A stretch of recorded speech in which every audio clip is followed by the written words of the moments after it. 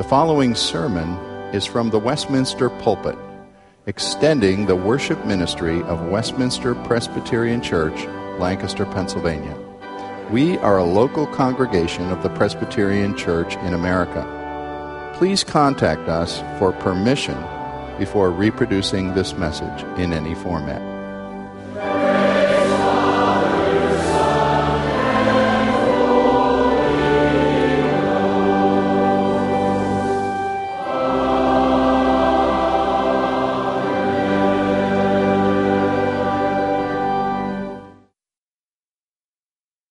Turn to Esther chapter 6, which is about God's providence. And certainly Romans 8 is a text that speaks of that same theme.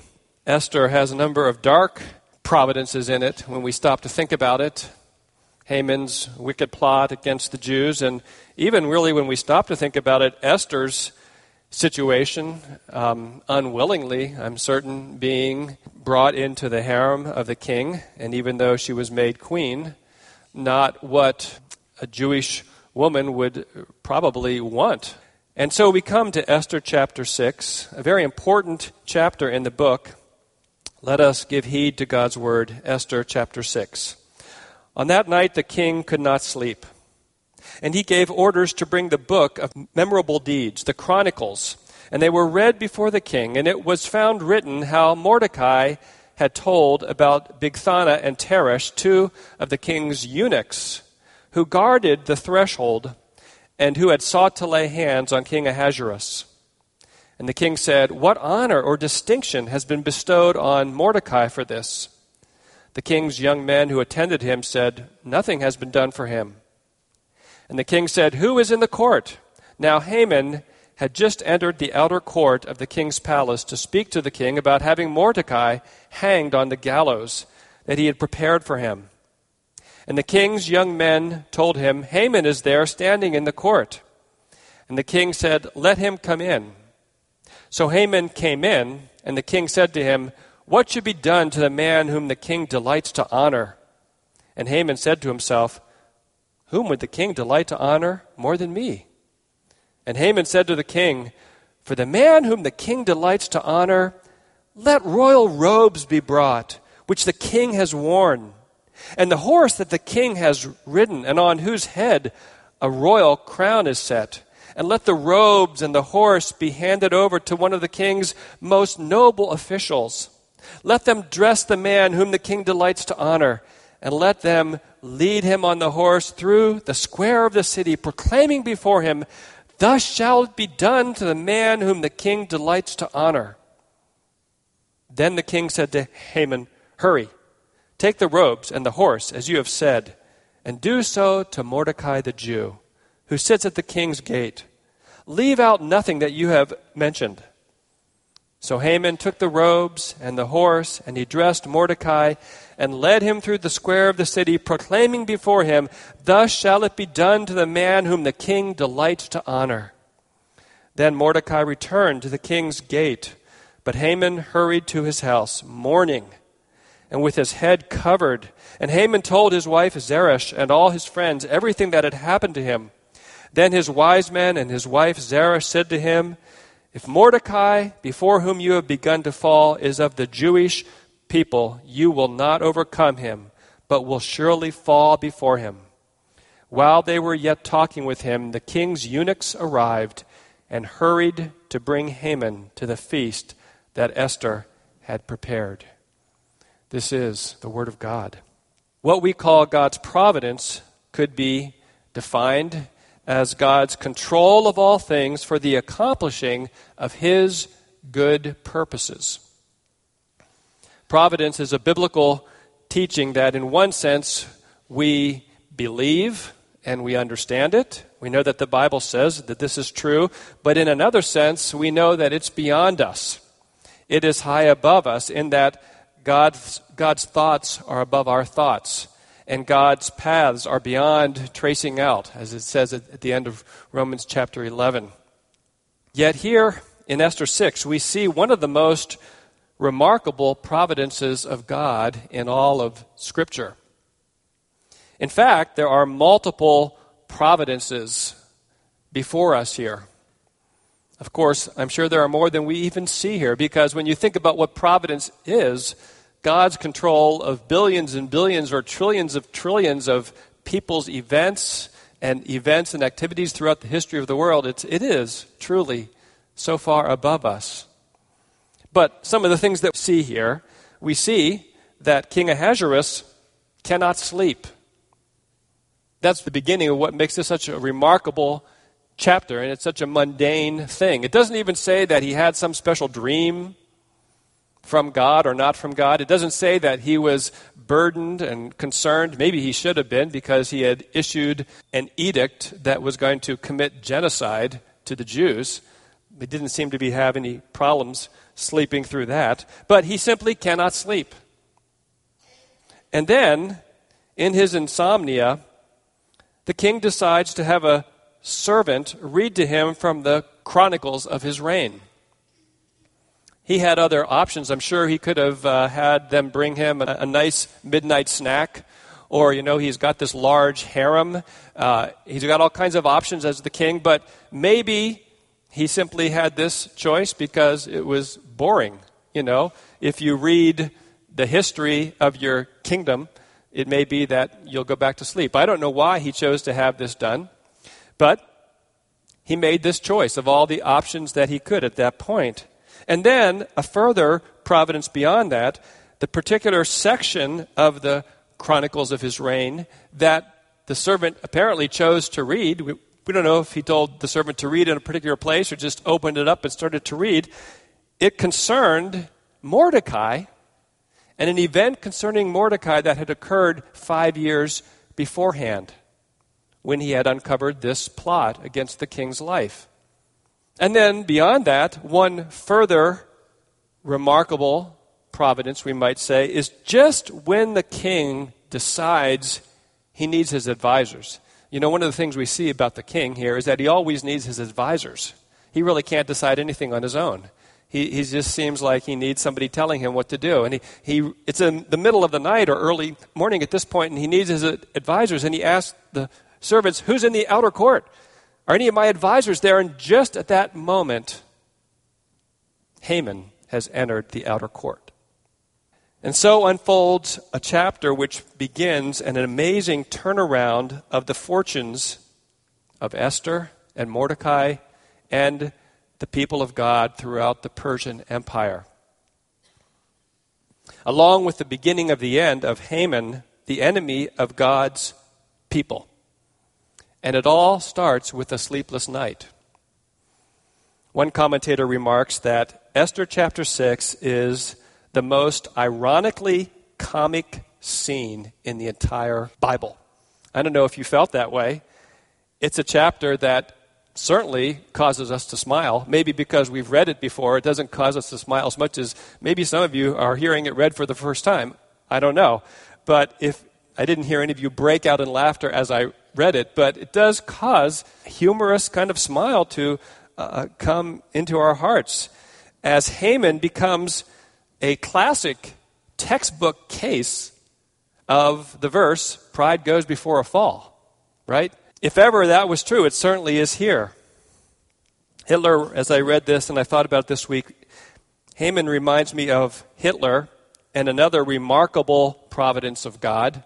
If you know anything about World War II, in December of 1944, which was getting near to the end of the war, Hitler himself makes a decision that he hoped would be the turning point of the war in Europe, at least bringing the Allies to the point of negotiating a settlement or a surrender that wouldn't be unconditional surrender. It was something that he had dreamed up himself, and it was codenamed Herbstnebel. Autumn Mist was the code name of the military operation Hitler himself dreamed up and told all his top commanders and prepared for, in which thousands upon thousands of German troops and German tanks and German supplies were secretly amassed along this 60-mile portion of the Western Front, which the Allies never found out about. They had information about it, but they just never connected the dots.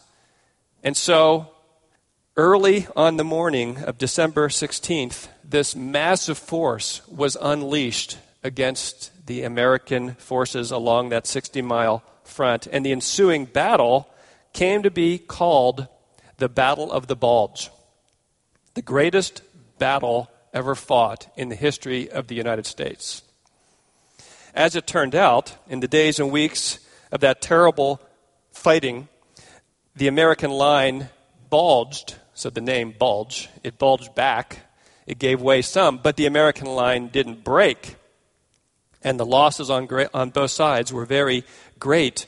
But the irony, and the reason it reminds me in some ways of Haman and this chapter, is that the result of the Battle of the Bulge was that it hastened the end of the war and the end of Adolf Hitler, almost unlike anything else the Allied commanders could have dreamed up.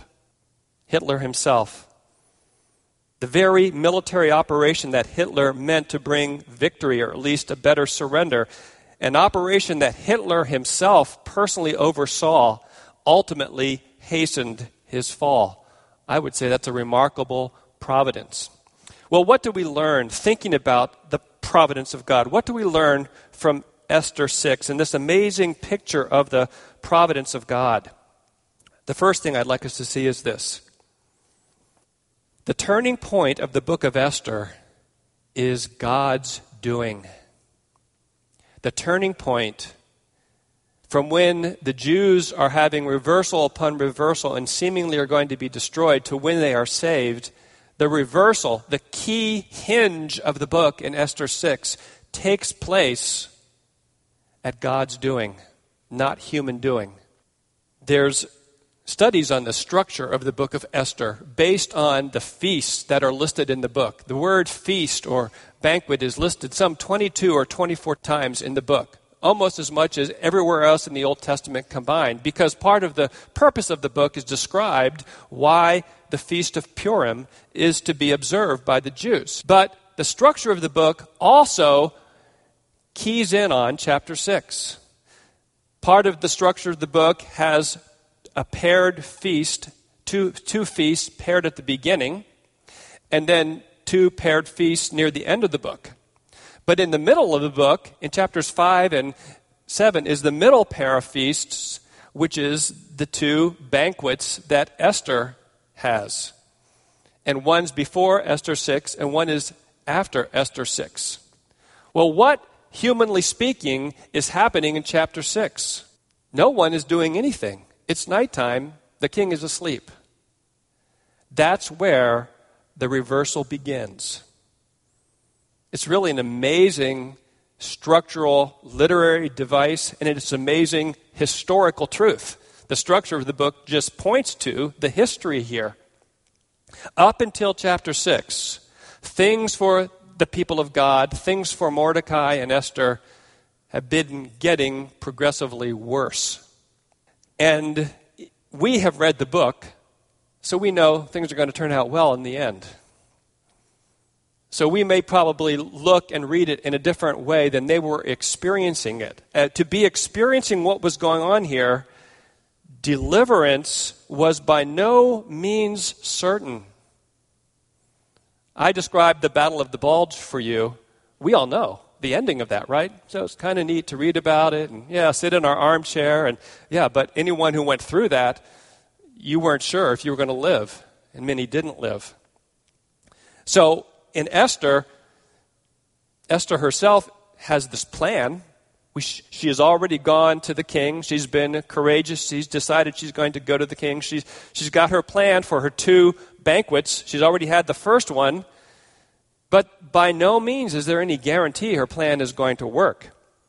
One person likened Esther's plan to an emergency room doctor performing emergency surgery on someone that this is the last hope. Kind of like in the Civil War, Pickett's Charge, and somebody operating on a soldier injured in the war.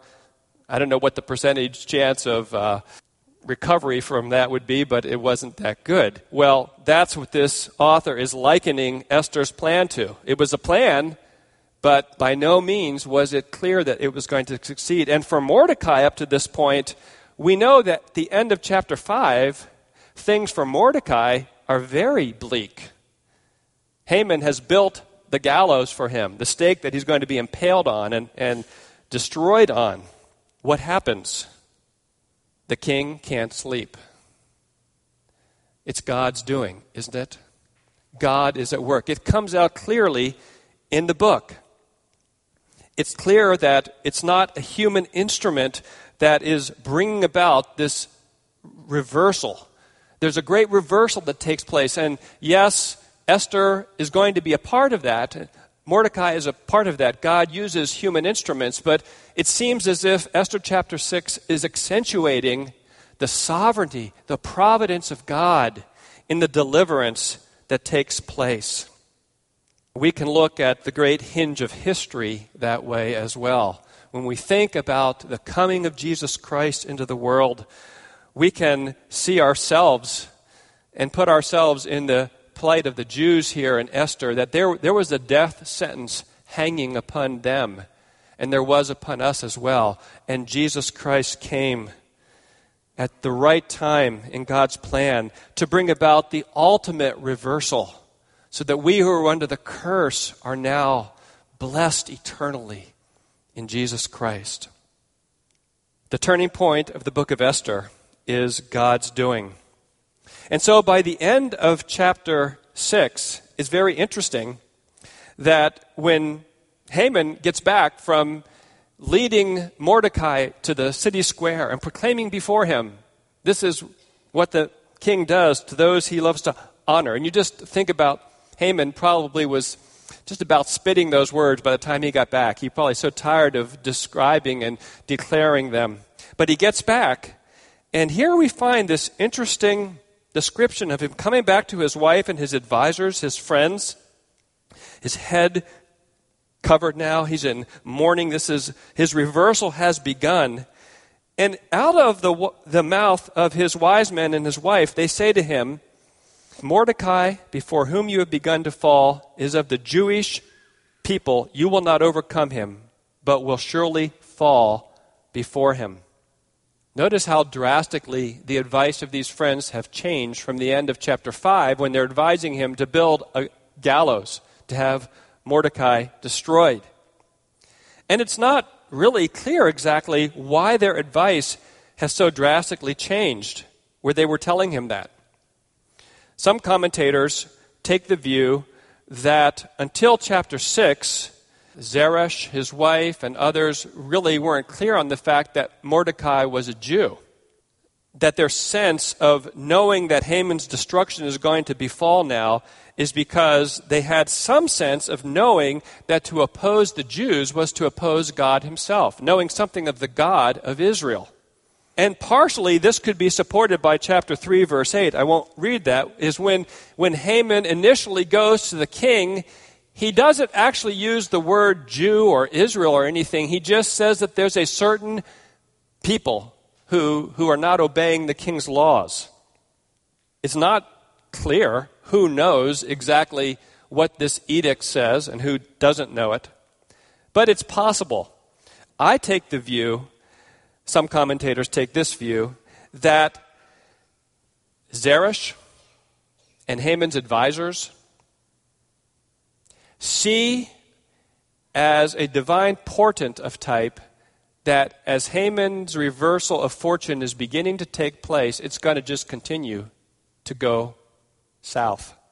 So even though God is again not mentioned, God is never mentioned in the book, they say to him, you will not overcome him, but will surely fall before him. Clearly, the one who orchestrates this fall, and they don't probably know the true God, but they have some sense that fate or the gods or someone, things are going wrong for Haman now, and he's going to be destroyed. Even though God's name is not mentioned here. And it's really ironic, isn't it, that here in chapter 6, the swiftness of Haman's wife and friends to believe the final victory of Israel's God stands in contrast to what we have seen leading up to this point, that the book doesn't even actually record that anyone is actually praying. There's fasting, but there's no mention of prayer. There's no mention of God. It's contrasting the apparent slowness of God's people to turn to their God in their hour of need. Zeresh, the advisors, they all know something's happening and Haman's going to be destroyed. The people of God need to be built up in that belief as well. It's a difficult thing, isn't it, for us to believe the providence of God. Maybe some of you have amazing stories about the providence of God in coming to know Christ. Friends that He used in your life, maybe a book you read, maybe a tract that fell into your hands, maybe driving in the car, listening to a radio station, flipping through, and a radio ministry came on and you began to hear that. There are all kinds of amazing stories. And the providence of God often shines very brightly in people's accounts of how they have come to know Christ, because God uses all kinds of means to do this.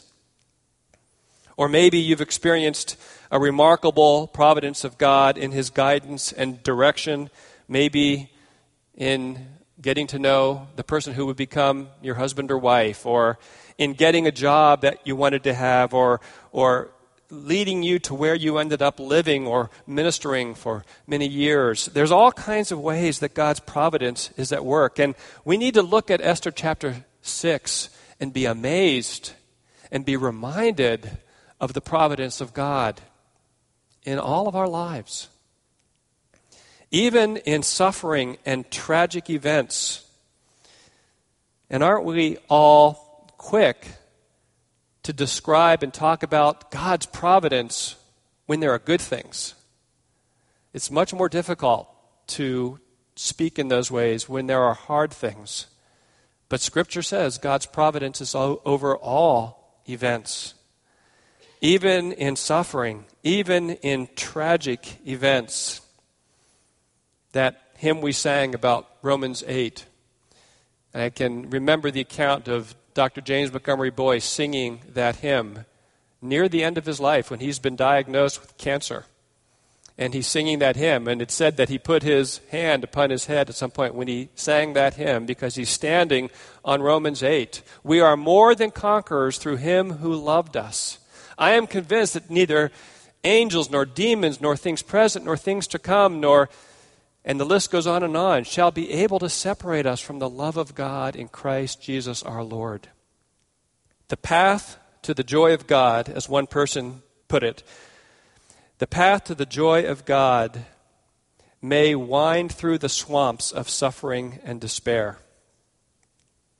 Esther chapter 6 points us to God's providence. Secondly, we see that to oppose the people of God is to ultimately oppose God. To oppose the people of God is to ultimately oppose God. And that's what Haman has been doing throughout this book. Now, this is not to say that the people of God always do what is right, or the people of God are faithful to their God, or the people of God stand and act and speak and do the right things, but ultimately, God has bound Himself to His people by covenant. It's interesting, when the covenant of grace is announced in Genesis chapter 12, we often emphasize the fact that God promises to be with Abraham. But it's interesting, in verse 3, He says, I will bless those who bless you, and him who dishonors you I will curse. We usually don't stop to think about that God will bless those who bless Abraham, and He will curse those who dishonor Him. It reminds me of Jesus' statement in Luke chapter 10 at verse 16. Jesus says, the one who hears you hears me, and the one who rejects you rejects me. The one who rejects me rejects Him who sent me. Here we are, lowly servants of God through faith in Christ, seeking to do God's will. And God is speaking very powerful words that He is with us. And if they reject us, they are essentially rejecting God. In the book of Acts, this shines very brightly in Acts chapter 5 when the persecution breaks out against the apostles initially. We find that the Sanhedrin is debating this, and they're standing up and discussing this. And Gamaliel in Acts 5:34 stands up, a teacher of the law held in honor by all. He stands up and he makes this speech. And he talks about various people who caused trouble in the past. And then he gets to the point in verse 38. He says, "So in the present case I tell you, keep away from these men," the disciples, "and let them alone. For if this plan or this undertaking is of man, it will fail. But if it is of God, you will not be able to overthrow them." It's really an astounding truth. And Gamaliel was absolutely right. They did try to overthrow them, but to no avail. We know what the history of the early church is and the church throughout the ages. Esther chapter 6 is the beginning, the first of many reversals in the book of Esther. There's going to be more to come we're going to see unfold. But all of Haman's plans are spoiled because the king had a sleepless night. Well, we know that's just the bare statement of it. It's really spoiled because God is for his people. God has bound himself to those who trust in him.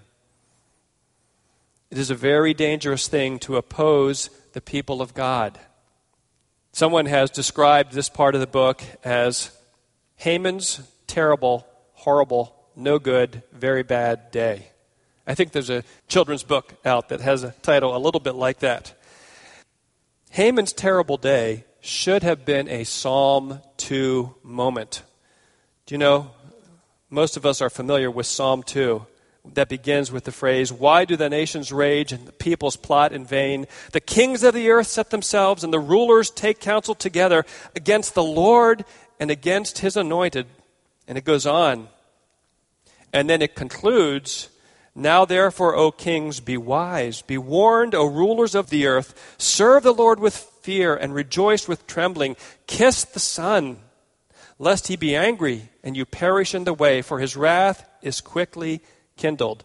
Blessed are all who take refuge in him." Would that Haman would have had a Psalm 2 moment, we might say, rather than continuing in his unrepentance, to have an awareness and an understanding that he needed to repent and kiss the Son and turn away from his pathway of sin. Here was Haman with all his idolatry of power and wealth. In fact, isn't it interesting that apparently Haman had so much power and wealth, when the king talked about how you would honor someone, and Haman thought, well, that must be me, he doesn't ask for more wealth. He's got all the wealth he wants. Can you imagine that? Most of us can imagine more, or the power. He was second only to the king. So the only advice he could come up with is, well, how about honor? So the idolatry of honor came to the forefront. Instead, Psalm 2 says, humble yourself, kiss the Son. In Christ, we see that there is hope even for the Hamans of this world who would humble themselves and kiss the Son, because we really know, when we stop to think about it, that we are all under the curse apart from Christ. You think of Haman, and really, in many ways, he was not much different from the average unbeliever who thinks all is well with my soul, but without even being aware of it, there are the seeds of destruction germinating because we are all sinners and alienated from God. We might be prospering in our business or our career or our pathway in school or whatever the case might be. We might be busy pursuing our lives. We might be surrounded by people who respect us and think that we are people of good moral fiber. We might be enjoying the good life and everybody thinks that things are well. But Scripture tells us if we are relying on our own record, if we are relying on our own righteousness, then we are in bad shape indeed. Because by God's standards that require absolute righteousness and holiness, we are undone. And so Haman is whisked off at the end of chapter 6 by the eunuchs of the king to Esther's banquet, and we know to his ultimate destruction.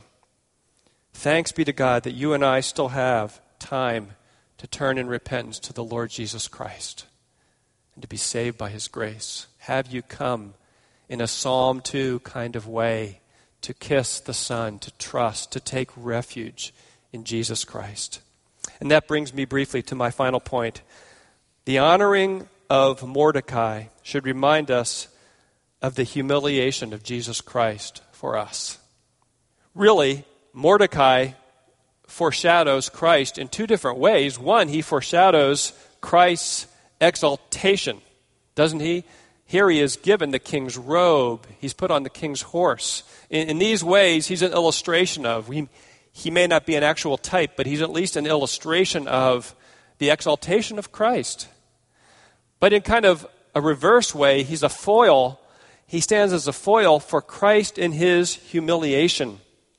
One author describes it this way: whereas Mordecai was dressed in royal robes, Jesus trod the road to the cross undressed, exposed to public shame. Whereas Mordecai was mounted on a royal horse, which itself was crowned with emblems of royalty, Jesus had to walk bowed down by the weight of a heavy cross. The only crown in sight on that day was the crown of thorns that his enemies had made in order to mock him. Whereas Mordecai was proclaimed publicly as the man whom the king delights to honor, Jesus was derided every step of that bitter way. "Hail, King of the Jews," mocked the Roman soldiers. "Crucify him," cried the crowd. "We have no king but Caesar. He is the King of Israel. Let him come down now from the cross, and we will believe in him," said the chief priests and the scribes. There was no public honor for Jesus Christ on that day. Mordecai was honored. Jesus Christ walked the way of humiliation to the bitter end. And now for us, because of Christ's amazing work, the curse that we deserved has been reversed. Talk about a great reversal. That one hymn that we sang talked about not stopping to think about enough the love of Christ. It's praying for forgiveness for not reflecting on the love of Christ and so being changed by his love.